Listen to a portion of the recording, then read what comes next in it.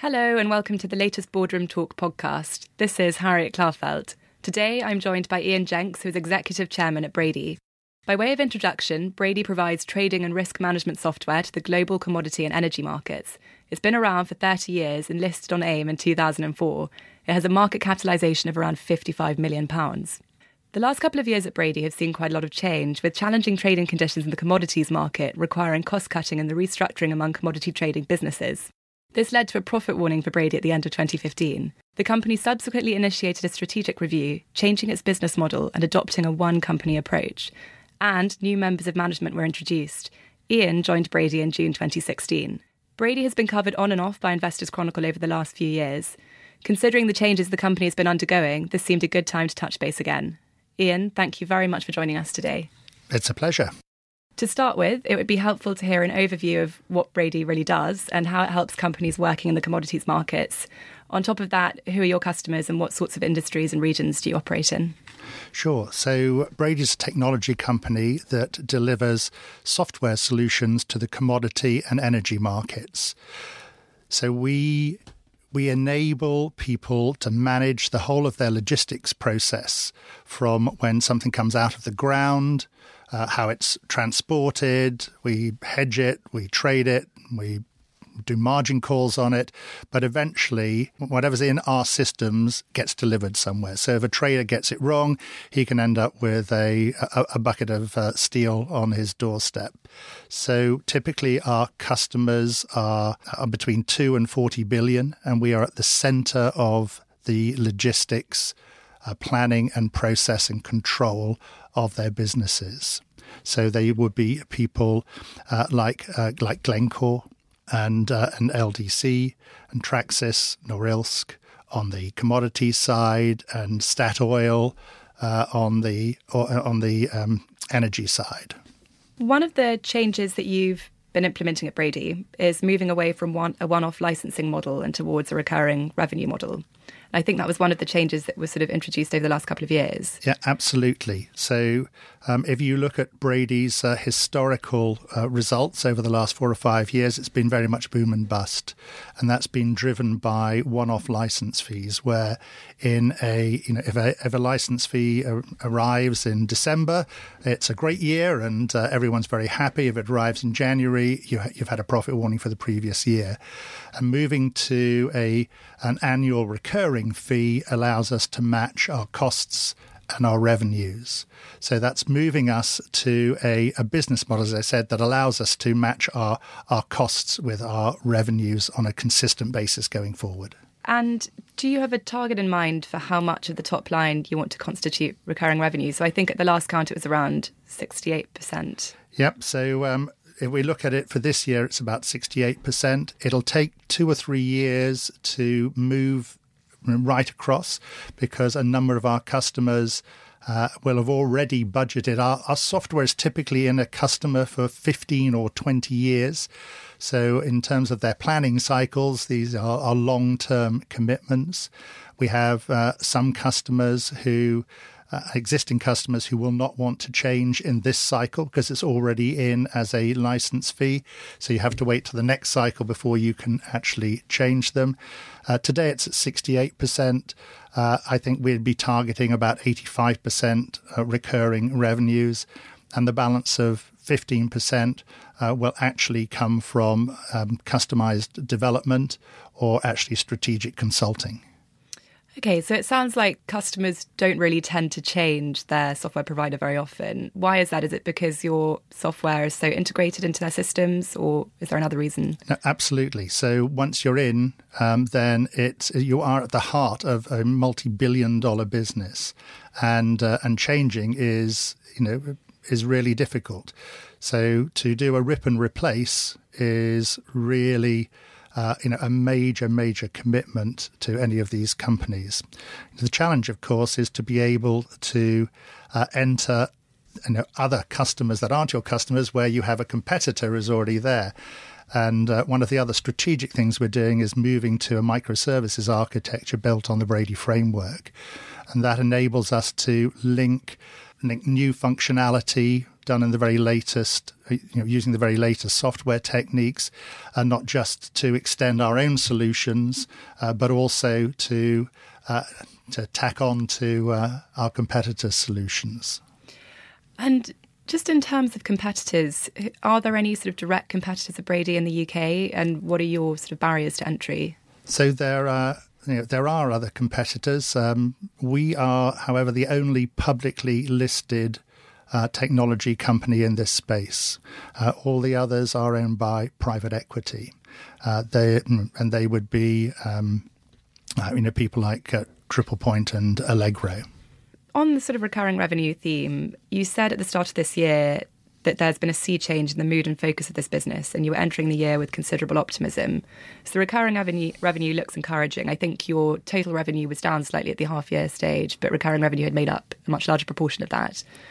So you, at the same time, you did report wider pre-tax losses in your half-year results. Are you still quite as optimistic as you were at the start of this year about the way performance is going now?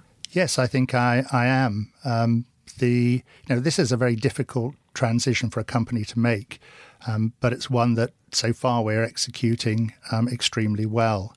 I think our largest challenge is, and if we go back to the reasons that we're doing something different, we have over the last several years acquired 8 businesses, and which we have let do their own thing. And that's not a scalable model. To buy a privately held business and put a public company overhead on it, the results are hardly likely to be good. And so you end up reaching that glass ceiling at somewhere around £30 million, where you're buying businesses to replace revenue that you're losing, and that doesn't deliver a return for your shareholders. And the only way to solve that problem is actually to integrate the businesses as a single company where you have company-wide functions. So in development, you have one way of doing it, one set of software tools that you use, not 10. And therefore you can actually build a scalable model. So doing that transition and taking the people with you is extremely difficult. Many of our staff have been with the company for 20 or 30 years, and persuading them to move in a different direction is extremely challenging. Okay, and you've touched on this already, but obviously the transitional process does generate costs. And I suppose, would your argument be that these are sort of short-term to medium-term costs, but ultimately they will generate better growth in the long term? Absolutely. So we would expect to be investing in this change this year and next. We expect the transformation to being complete by the end of next year. And then we're positioned to be able to execute a growth strategy. So if you look at what Brady does today, what we really do is automate Excel spreadsheets. So most of our customers started and ran their businesses on Excel spreadsheets. Complicated Excel spreadsheets, but Excel spreadsheets. And we automate those processes to add efficiency into their businesses. Where we're going beyond that is actually into the world of actually optimizing those processes. And to do that, we need to be looking at how their data is actually managed and what insights we can deliver from that. So data management is something you and I have actually spoken about before. And I think you were pretty excited about that part of the business. And I think you sort of said that you do have a lot of customer data at your fingertips at Brady. Absolutely. So we're absolutely at the heart of these customers. And being at the heart of these customers, we have all of the data as to the profitability of every single stage of that process. In addition, with modern tools, you're able to take those data sets. You're able to take data sets from third parties. So if you look at our electricity customers, they're undergoing a massive change in their market. So we now have, traditionally they would have been a central electricity generating board who would fix their price for 12 months. They would have a series of customers who would know what that price was for the next 12 months. And they would have 3 power stations. And if the weather got a little bit cold, they would they'd turn up the wick on one of the power stations. It's a very predictable business. Today, with the drive towards renewables, so in the Nordics, which is a market that we dominate, which is the first market to deregulate, they now have huge, thousands and thousands of wind farms. They do have some solar, and they have so we have lots of now micro generators, which may be a farmer who's put up a wind turbine. So now the generation actually happens when the wind blows. It's not demand-led. You can't put a little bit more coal or a little bit more oil into the boilers. You suddenly have 10,000 generating sources. So they now have huge problems in how to balance. So our software has had to adapt and modify in order to be able to deliver that. So and so now you need to be able to add into your data set, not is it going to be a hot day, is it going to be a cold day, but is it going to be a windy day? So that's a simple short-term example. But if you look even further forward and you look at how the drive towards lower cost sensors is happening, you end up having to answer the question, what if my lettuce could talk to my car? And why is that important to an electricity generator? Well, because if you actually decide that the weather's really rather nice, and all your algorithms are saying, well, this is fantastic, and but it's going to be a warm day today, let's turn on the air conditioning. And so you as an individual now will actually be thinking, right, okay, I need to be buying electricity. I need to be buying it, and my wind turbine's blowing outside. I've got my battery storages at 30%. I need to be topping up because I'm putting on my air conditioning, and all of this is happening automatically with a whole series of algorithms, the sort of things that we develop. On the other hand, your lettuce is saying, yes, well, actually, I'm in the boot of the car, and I've got 12 steaks next to me. We're having a barbecue. The doors are going to be open. Let's switch off the air conditioning. Actually, I'm going to have excess supply. I want to be putting it back onto the market. And the spread of low-cost sensors is absolutely going to drive that sort of behaviour. Okay, that's really interesting. I suppose while there are obviously lots of benefits to having that kind of data and being able to drive that kind of automation, on the other side, we are seeing a lot more in terms of sort of data privacy regulation. Next year, I think we've got the EU's new data privacy laws coming into effect, and we've also got banking regulations about data privacy. What's Brady doing, given that it works with companies in highly regulated industries? How are you sort of protecting yourself against sort of potential data privacy issues? So we, I think like most companies in our space, we have various work streams that are actually going on to make sure that we do secure our the data that we actually have, and it's going to become increasingly important to us as we end up with consumers' data. So at the moment, it's B2B data, and that's relatively easy to secure. But it's not just about securing it; it's about making sure that you wipe it out after a certain period of time. I think it's extremely difficult to secure data today, and if Equifax can be hacked, then for smaller companies like ourselves, you just have to take advantage of all the very latest tools that are available to you. I think you have no choice but to constantly be aware of that fight. And just to confirm, Brady isn't regulated by a sort of regulatory body, is it? But although its customers are obviously regulated occasionally by That's the correct. FCA. We're not regulated by the FCA. Jumping around a bit, but going back, I suppose, to your results, you mentioned that Brady used to be quite an acquisitive company. Yep. Not recently, not in the last few months, while you've been undergoing this sort of change in strategic direction. Yep. You also have quite a lot of net cash on the balance sheet, and I just wondered whether you can envisage at some point going back into a sort of M&A strategy.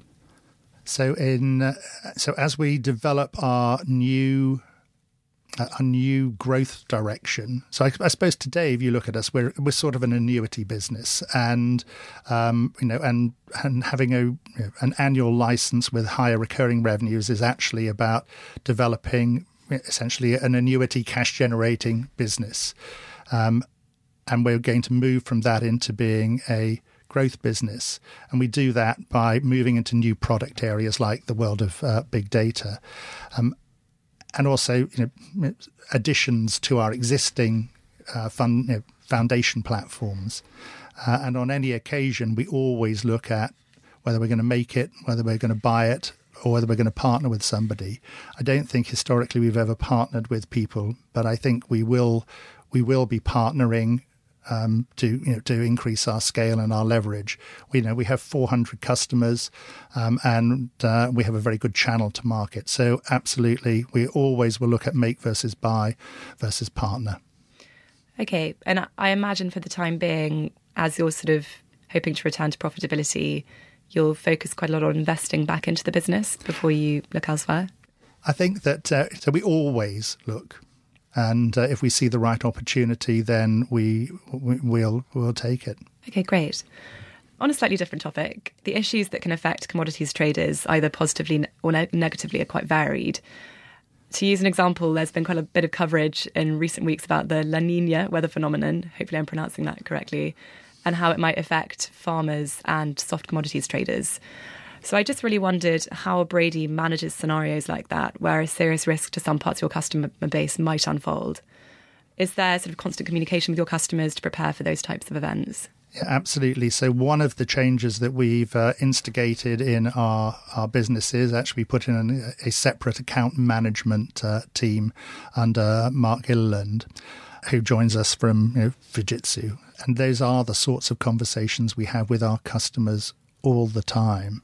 So we tend not to be affected in the short term by changes in the commodity markets, because we are generally driven not by the commodity price, but by the number of transactions and trades rather than the profitability on them. In the longer term, clearly, if somebody goes out of business, then that affects us, and that does happen to us for a variety of reasons, and also their ability to invest in new pieces of technology, especially as we go to a microservices strategy where we now have something other than our base offering to take to the market.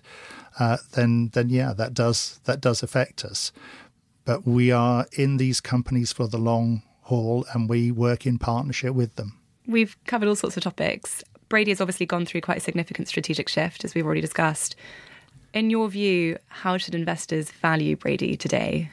I think they should value Brady today as a business that is an annuity, that it's a cash-generating business, even in the structures that we've had in the past with boom and bust. We've been able to generate cash. We're going to be generating more cash as we go forward, and then we're going to be investing in a growth strategy. We've already started investing in a growth strategy through big data. So today, we're a cash-generating annuity business. And looking forward, we will move into being a technology growth stock. And in the meantime, one of the things that we're looking to leverage is that we are the only, if you want to play in this space, we're it. Ian, thank you for talking to us about Brady. It's worth mentioning while you're here that as well as your position there, you also act as director on a number of other boards, including Paysafe's. While we have you in the studio, and if you don't mind, sure, it would be useful just to hear your views on some of the broader trends we're seeing in the fintech sector as well. So we've obviously seen significant M&A activity in the payment space over the last few months. WorldPay is merging with Vantiv, PE house Permira took a stake in Swedish payments company Klarna, and of course Paysafe itself is in the process of being acquired by Blackstone and CVC. Why do you think we're seeing this consolidation in the sector? And do you think we can anticipate more? Is this going to be a sort of more general theme among fintech companies going forward? Well, specifically in the payments industry, it's all about scale. So yes, absolutely, we'll continue to see a a rush for scale. And in companies like PaySafe and WorldPay, you are eventually competing head-on with with Amazon, PayPal. Facebook's now introduced with the Facebook Messenger payment system, a micropayments scheme. So you're constantly going to be battling against scale. In the case of PaySafe, they have a premium market position because they have chosen to invest in technology that allows them to evaluate risk at better than their competition, and so they can take what is in essence riskier business, understand what that risk is, and get the premium for it. So they're using their technology to de-risk a riskier market such as a gaming or gambling. So there will be pieces like that premium end of the market that you will put with more run-of-the-mill payments. So, yeah, you're absolutely going to see consolidation in that market. Okay, well, Ian, thank you very much for joining us today. That's all we've got time for, which leaves me to say thank you for listening to Boardroom Talk. For more of our podcasts, search for the IC in iTunes, Acast, or the Investors Chronicle website. Planning for your next trip? Elevate your travel style with Quince. Quince has all the jet-setting essentials you'll want for your next getaway, like European linen, premium luggage options, buttery soft Italian leather bags, and so much more. And is all priced at 50 to 80% less than similar brands. Plus, Quince only works with factories that use safe and ethical manufacturing practices. Pack your bags with high-quality essentials you'll be wearing for vacations to come with Quince. Go to quince.com/pack for free shipping and 365-day returns.